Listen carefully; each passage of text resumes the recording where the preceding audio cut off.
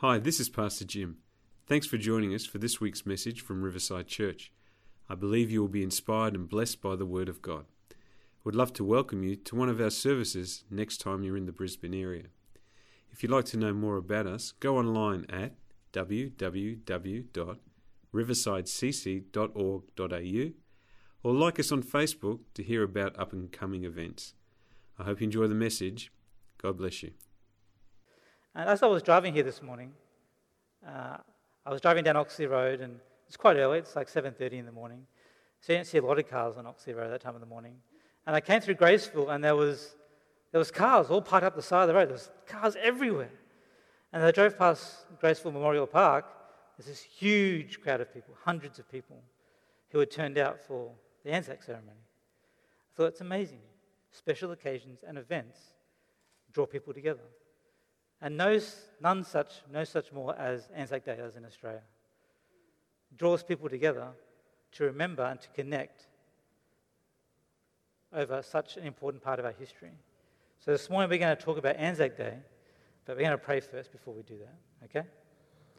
Dear Heavenly Father, we thank you so much we can come here and join together, that we can connect this morning and have fellowship with you, worship your name and fellowship with each other. Pray, Lord, this morning that you would speak to us on this sacred of days, on the Australian calendar, that we would remember this morning, that we would be thankful and grateful for the sacrifice that was given for us. As we open up your word this morning, I pray that you would speak to us, that you would challenge us and motivate us, and that we would always remember how great you are and what you did for us through your Son Jesus on the cross. Pray in Jesus' name. Amen. On the 4th of August 1914, King George V declared war on Germany. And our Prime Minister, Joseph Cook at the time, followed suit, calling for Australian men to enlist, which they did in droves, in huge numbers. This, in combination with New Zealand sending its first troops on October 16th of the same year, was the birth of the Anzac legacy and legend. In addition to our men signing up to be soldiers, many pastors and ministers rallied to the call to become armed services chaplains. Captain John Fay was one such chaplain who travelled the long journey on the ships over to the conflict. When it was time for the soldiers to undertake the infamous landing at Gallipoli under heavy fire, John Fay defied orders to stay on the ship. Instead, hopped on the boats with his men and stormed the beach at Gallipoli. Despite having no equipment whatsoever, apart from the rucksack on his back, had nothing, a Bible and a notebook. Fay records in his journal that he simply couldn't let the men do it alone. He had to be there with his men. These men had formed a bond on the ship over to Europe. They had travelled from Australia halfway across the world. And so Fay writes that as they jumped out of the boats and stormed the beach, he and two soldiers found a natural channel caused by the tide on the beach. And they started digging a trench for safety and also to set up a line of defence. The soldiers used their shovels from their packs, but Fay, having nothing, just used his hands. As they dug, the man to Fay's left was shot and killed. And then Fay remarks about the deafening noise of the guns. And then the man to his right was also shot and killed. Fay, realising how close he was to death, abandoned digging and ran straight for the cliffs. Bullets firing at them ripped holes through his trench coat. And then there were the shells. 4 shells dropped around him. The 4th one burying him in soil and sand. So much so that he had to be dug out later on. And when he was dug out, he went to help the doctors and orderlies attend to the injured scattered across the beachfront. Andrew Gillison was the first Australian Army chaplain to die in conflict. While serving with the Anzac soldiers on the Western Front on the 22nd of August 1915, Gillison was in a communications trench with a stretcher bearer whose name was Corporal Robert Pittendra, who was a Methodist minister. The two of them were sitting in the trench and they heard a man cry out from no man's land.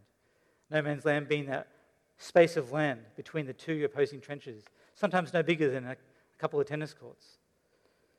Although they had been warned that snipers were active and there was a machine gun sometimes trained on their part of the trench. Both of them dived over the top to grab the man. Both were shot. Eventually they were taken to a casualty centre where Pittendry died of his wounds. And despite a doctor telling Gillison that he was going to be okay, 3 hours later he also succumbed to his wounds. The senior chaplain in Britain wrote to Gillison's widow, saying that his brigade, as well as his battalion, mourn his loss. Anzac Day is the most sacred day on our calendar.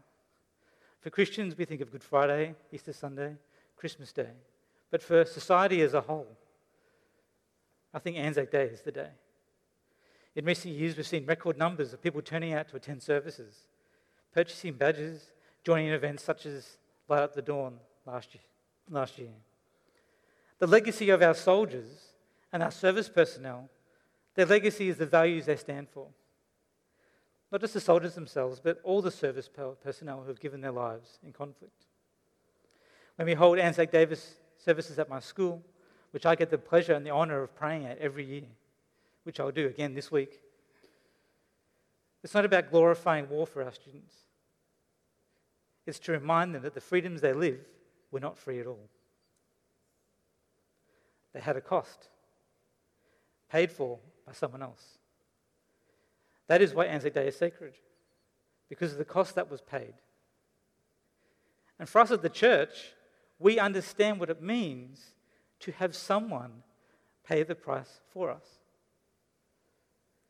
To pay the price that we could have life. The legacy of the Anzacs are the values they represent, and we seek to emulate that in remembrance of them. As believers, it is following in the footsteps of Jesus, living a life worthy of the life he gave on the cross.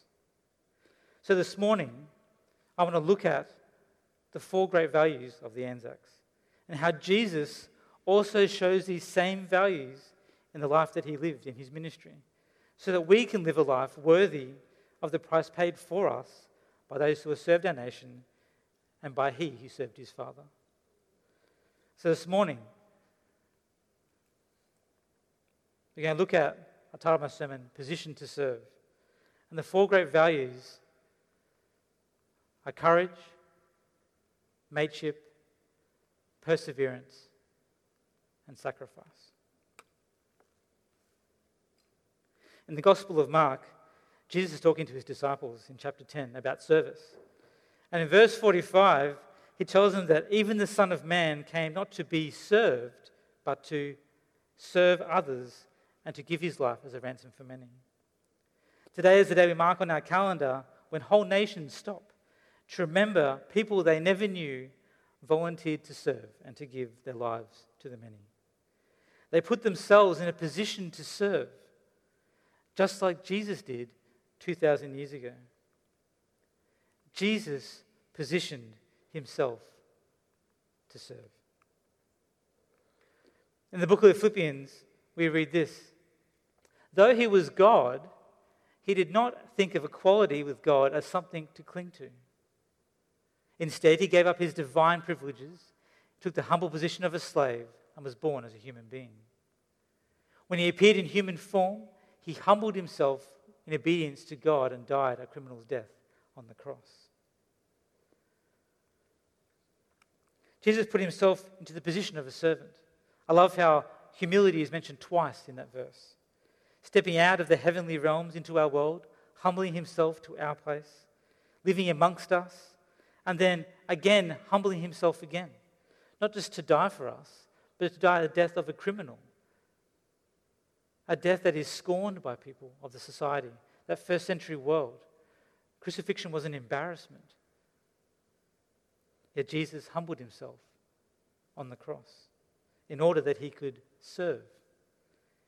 As Jesus positioned himself here among us, we see the same values as shown by our Anzacs.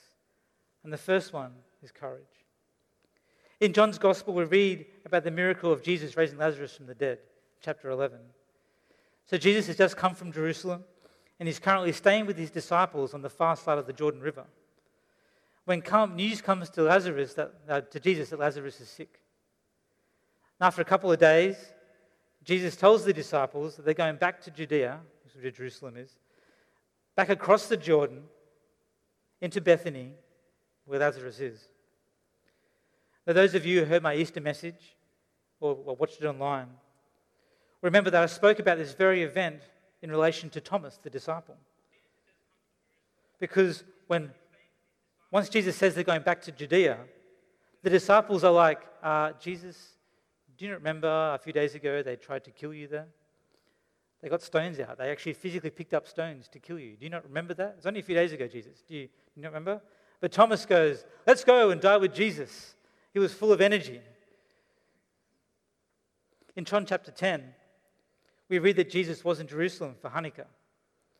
And he's in the temple, and the people are asking him if you're the Messiah. Are you the Messiah, the one God sent? And Jesus explains to them, he speaks to them, and he ends with this. He says, the Father and I are one. He claims equality with God. Well, the people didn't appreciate this too much. The followers of the Pharisees, they were outraged. They couldn't believe that Jesus would claim that he is God. How blasphemous. And so they pick up stones. In verse 31, it says they picked up stones to kill him. At which Jesus doesn't relent. He doesn't step back. He doesn't go, oh, no, I was just kidding. It's all good. It's all kidding. I was just kidding. I didn't mean that. Jesus doubles down. And he says, why are you trying to stone me?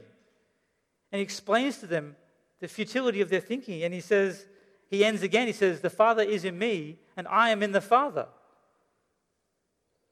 And as they try to grab him to stone him, Jesus escapes with his disciples. And he flees and he goes across to the River Jordan. And he stays there with the disciples. That's where we pick up the story in John 11. And now Jesus wants to go back. He wants to go back to where they tried to kill him. Jesus heads into danger in order that he can resurrect Lazarus from the dead. Jesus knew what he was doing. Jesus heads into danger. He knew that going back was dangerous. He knew that raising Lazarus was also dangerous. But Jesus knew that a resurrected Lazarus was an amazing testimony to the power of God and to who he was as the Messiah. Lazarus became a living witness to God's power, to who Jesus was. And many people came to see Lazarus, and they believed in Jesus just by seeing Lazarus. And what was the response to the religious leaders? How did they respond? So from that time on, the Jewish leaders began to plot Jesus' death. For them, it was the straw that broke the camel's back. They had to get rid of Jesus. Jesus knew he coming back into Judea, into Bethany, which is just outside Jerusalem, would put him in harm's way. He knew he would put himself in harm's way. Jesus knew that a powerful miracle like raising Lazarus from the dead would threaten his life. But he was obedient. He knew that Lazarus would become a living testimony to who he was. Jesus was courageous. He was not afraid to obey his Father, but do what needed to be done so that people would believe. Jesus shows courage. Jesus also shows mateship. In John 15, we read this in verse 12. This is my commandment. Love each other in the same way I have loved you. There is no greater love than to lay down one's life for his friends. In Melbourne, there's a war memorial named the Shrine of Remembrance. I don't know if anyone's been there. Have you ever been to the Shrine of Remembrance in Melbourne? Yeah. In the sanctuary, there is a marble stone, the Stone of Remembrance, and upon which is this. It says, greater love hath no man. That's John 15:13. The legacy of Jesus' words were the motivation for a generation of soldiers. A value that in Australia we call mateship. That's what we call it mateship. To be there for your friends, to be there for your mates, to support them, to be alongside them, to do what needs to be done because they're your mates. It was mateship that spurred John Fay to storm the beach of Gallipoli. He's the only chaplain to ever run into battle like that, to storm a beach. Jesus' words to his disciples were simple. Love each other, just like I have loved you. Mateship is ingrained in our Australian vernacular. It's part of who we are. It's part of our DNA. But it is a kingdom principle. Mateship is a kingdom principle. Jesus commands us to love our neighbour, to love one another, not just be concerned or have a vague interest. Those things are fine, to be interested in other people. But Jesus calls us to more. He wants us to do more. He wants us to love each other just like he loved us. To position yourself to serve each other. To position yourself to love. The church should be the one place in society when anyone can walk through those doors and find love, compassion, and mateship. To find friends who are also family, brothers and sisters. Loving like Jesus isn't easy. It's hard to find the time. It's hard to invest the energy. But it is our calling. It's what we are commanded to do. Jesus commands those who follow him to lay down their lives for one another. That is the command upon your life if you follow Jesus. To do no less than Jesus was willing to do. Only in our love will others see the love of Jesus. What did Jesus say? They will know you are my disciples by what? By your love. So let us position ourselves to love others and to show mateship to our friends, our colleagues, our family, our neighbours, whoever, because we are commanded to do so. Jesus shows perseverance. In Hebrews 5, it says this: while Jesus was here on earth, he offered prayers and pleadings with a loud cry and tears to the one who could rescue him from death. And God heard his prayers because of his deep reverence for God. Even though Jesus was God's son, he learned obedience from the things he suffered. In this way, God qualified him as a perfect high priest, and he became the source of eternal salvation for all those who obey him. While Jesus was here on earth, he offered prayers and pleadings. He persevered. He endured. He was determined. He was resolute. He had a purpose, and he had the resolve to see it through. But perseverance takes effort. It takes will. Jesus never stopped praying. He always kept open lines of communication with his Father.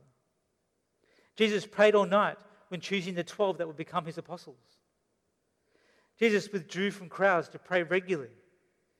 Jesus prays in the garden for his disciples and for all those who would follow him in the future. Jesus prays on the cross. Jesus persisted in prayer. He pleaded with God the night he was arrested. He persevered in tears. He wept before Lazarus was raised from the dead. That miracle he knew would be the final catalyst that would see him arrested and crucified. Jesus cries as he enters Jerusalem for the final time. Tears hearing the songs sung that glorify God. Hosanna, Hosanna. But knowing that in less than a week they would turn on the Son of God. In Psalm 126 verse 5 it says, those who sow with tears will reap with songs of joy. Jesus persevered in prayer. He sowed with tears. He endured in obedience. Jesus did as the Father asked, even though it cost him his life. Anzac Day is the commemoration of perseverance and obedience. People enduring hardship and following orders, even though it cost them greatly. And because of their perseverance, the war eventually came to an end. Jesus persevered. And so God lifted him up to become our representative before him. He becomes our source of eternal salvation when we obey him. Jesus lays the platform for us that we would persevere, that we would never stop praying, we would persist in prayer, that we would sometimes understand we need to sow in tears, that living for Jesus and loving others takes an emotional toll, but we need to persevere. It's what we're called to do, and we need to be obedient. Because if we persevere, we will reap songs of joy. That is the promise. And lastly, Jesus is our sacrifice. There's no more fitting way to finish with the value of sacrifice. In World War I, over 62,000 Australian and over 58,000 New Zealand men died. The Anzacs gave 120,000 lives in World War I alone. That's a monumental sacrifice for two countries to endure. We would like to say that was it, that no more lives needed to be lost, that the Great War would be the last war. But we know that wasn't the case. Service personnel continue to this day to give their lives for their country.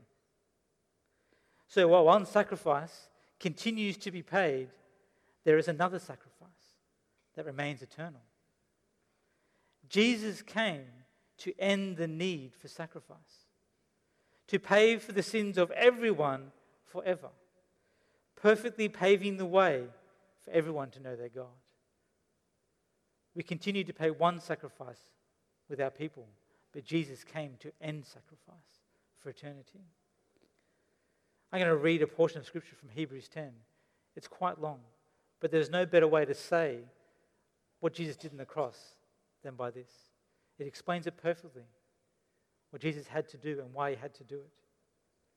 In Hebrews 10, we read from verse 1.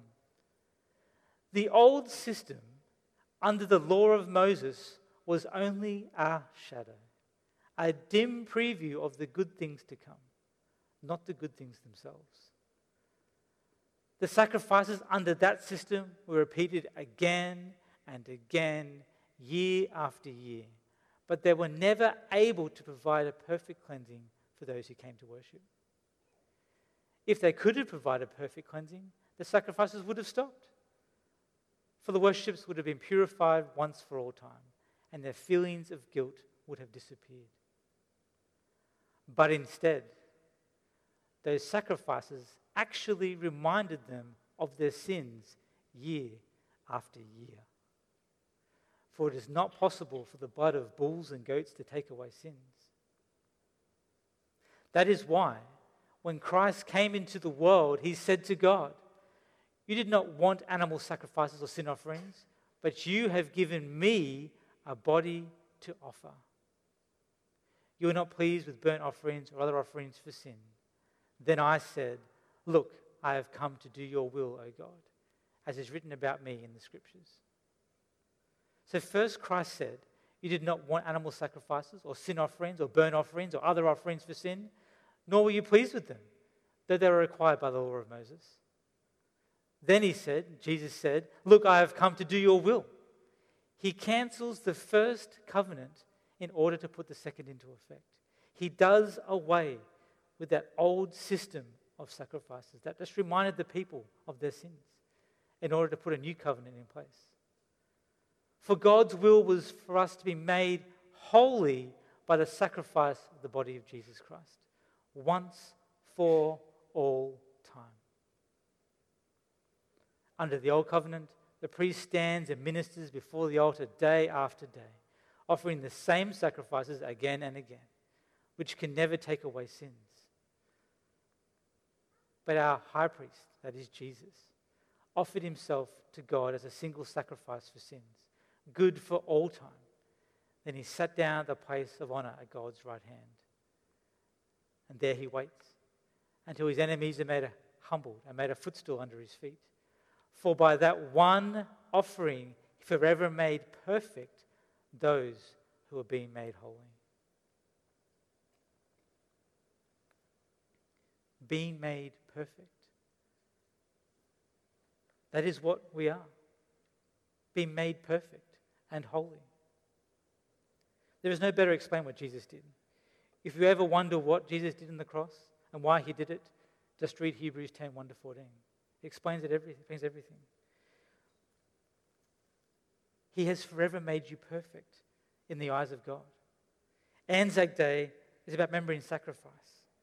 The sacrifice of those who position themselves to serve. That is the legacy of their sacrifice. Never forgotten that they put themselves in the position to give their very lives. Just south of the River Somme, in northern France, is the town of Villers-Bretonneux. That's as good as my French gets, by the way. It was in this little town that the diggers had one of their greatest World War I victories. The enemy force had launched a major offensive to take the French town of Amiens. And in the process, the town of Villers-Bretonneux was captured. The British feared that if Amiens was taken, the war would be lost. They would have gained too much ground. So the job of recapturing Villers-Bretonneux was given to 2 Australian brigades. So they circled the town and launched a surprise attack. No preemptive strike, none of that. They surrounded the town, and at 10 p.m.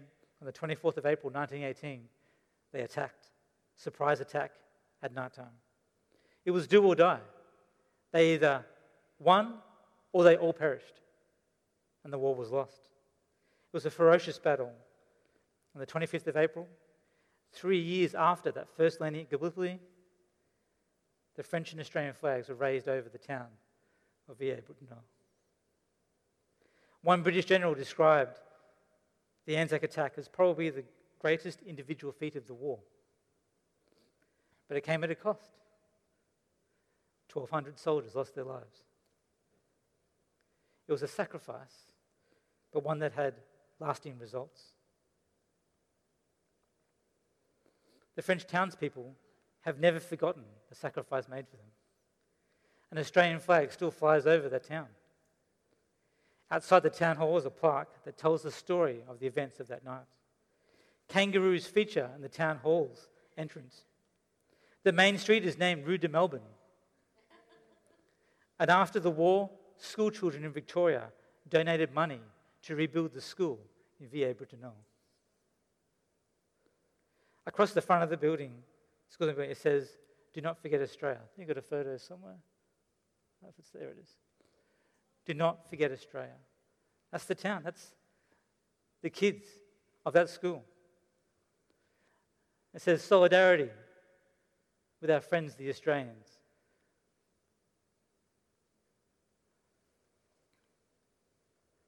A 100 years later. 100 years later. They still remember. Sacrifice brings a legacy. The people have never forgotten what was done there. So what does the legacy of sacrifice mean for us? What does it mean for us? We are positioned to serve. We are positioned to serve. We now have a legacy to step into.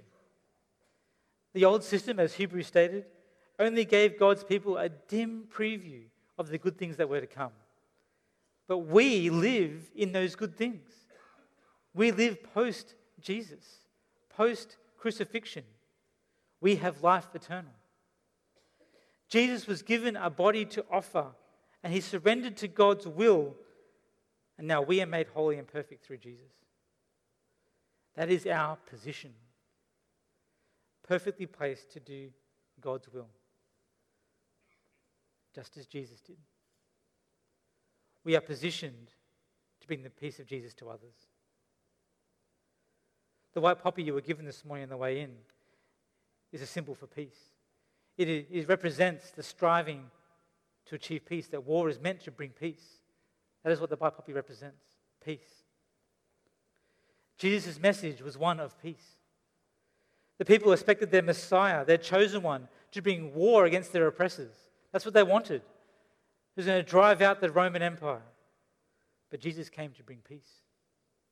What did he say? I have not come to be served. I have come to serve. And in serving, he made peace between God and his people. We have been placed in serving God, living our lives with Jesus as the foundation, positioned to show others how much God loves them, to let them know that we can have peace, to tell others about the sacrifice that he made. Sacrifice is understood in our society. People understand sacrifice in our country. People in record numbers turn out to remember the sacrifice made for them. They get what sacrifice is. But they also need to know about the sacrifice of Jesus. They also need to know what Jesus has done for them. That it wasn't free, but it gives them freedom to live forever. to live a life of purpose, to be made holy and perfect before God. Jesus' sacrifice has brought people into peace with their Creator. That is what Jesus has done for you. He has given you eternal life. He has given you purpose. He is making you holy and perfect before your Creator. As we come to a close, I want to do two things. I'd like us to share in a minute's silence for those who have served their nation, who have paid the ultimate sacrifice. And then I want to share in communion together to remember He who sacrificed Himself so we can have peace with God. I ask that you bow your heads and just remember what those men and women have served, who gave their lives for you to enjoy the freedoms that you have. That the freedoms you have weren't in fact not free. Let us remember.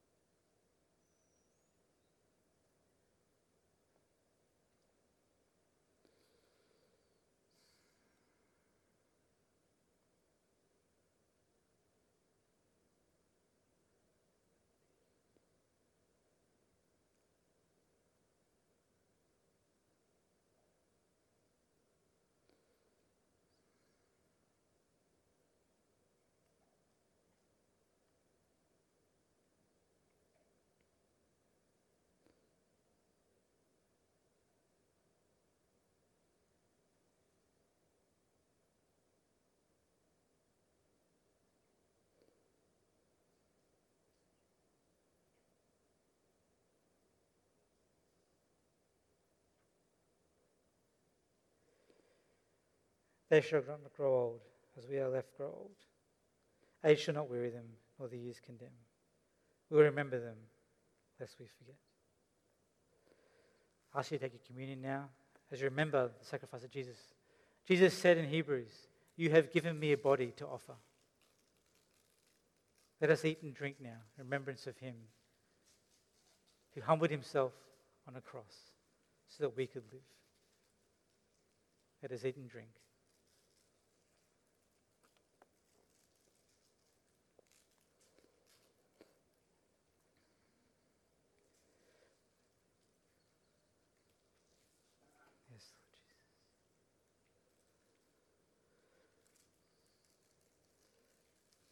I'm going to ask the band to come up. I'm going to close in prayer this morning. That we would leave this place humbled, but also thankful for the sacrifice given for us.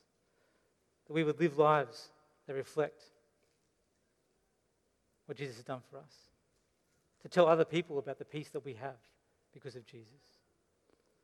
Let us pray. Dear Heavenly Father, we thank you so much. Lord, we thank you for your Son, Jesus. Thank you that He came and He took the body you gave Him. The body that was to be offered to you on the cross. That He was willing to go to the cross for us. That He was obedient. Lord, we thank you for the values of the Anzacs, the values of Jesus. We thank you for courage. We pray, Lord, that each one person here will be courageous. That we would have the courage to speak about you, speak about Jesus, to tell them what you mean to us, to share our testimony with people. That we would show mateship, that we would stand alongside people, be their friends, be their brothers, be their sisters. That we would persevere. That we would understand that you commanded us to love one another, to love other people. That we would persevere. Even though it's difficult, it takes a toll on us, that we would lay down our lives, that we would persevere in prayer, that we would continue to speak to you, speak with you and listen to you, and follow your direction. And Lord, we thank you for sacrifice. We thank you for Jesus who died on the cross for us. We thank you that we enjoy the freedoms today because of the price that was paid. Help us to live a life worthy of the sacrifice that was made, a life of joy and happiness because we have been set free. That Jesus did away with that old system, that old covenant, those things that were just day after day and year after year. That all they did was remind people how bad they were. Just reminded people of their sins. That Jesus came to do away with that and instead offered once and for all a way that we could know you, God, to have peace with you, to live a life of purpose, to live a life forever. Lord, we thank you this morning, for you are good. We thank you for the lives given to us, our soldiers and service personnel. Pray, Lord, you will be with the families this morning as they remember. Help people in our world to understand what sacrifice means. And help us to emulate those who have given their lives for us. Lord, we thank you and we pray. Amen. Thanks for listening today. I hope you subscribe to the podcast so you can be inspired weekly. God bless and have a great day.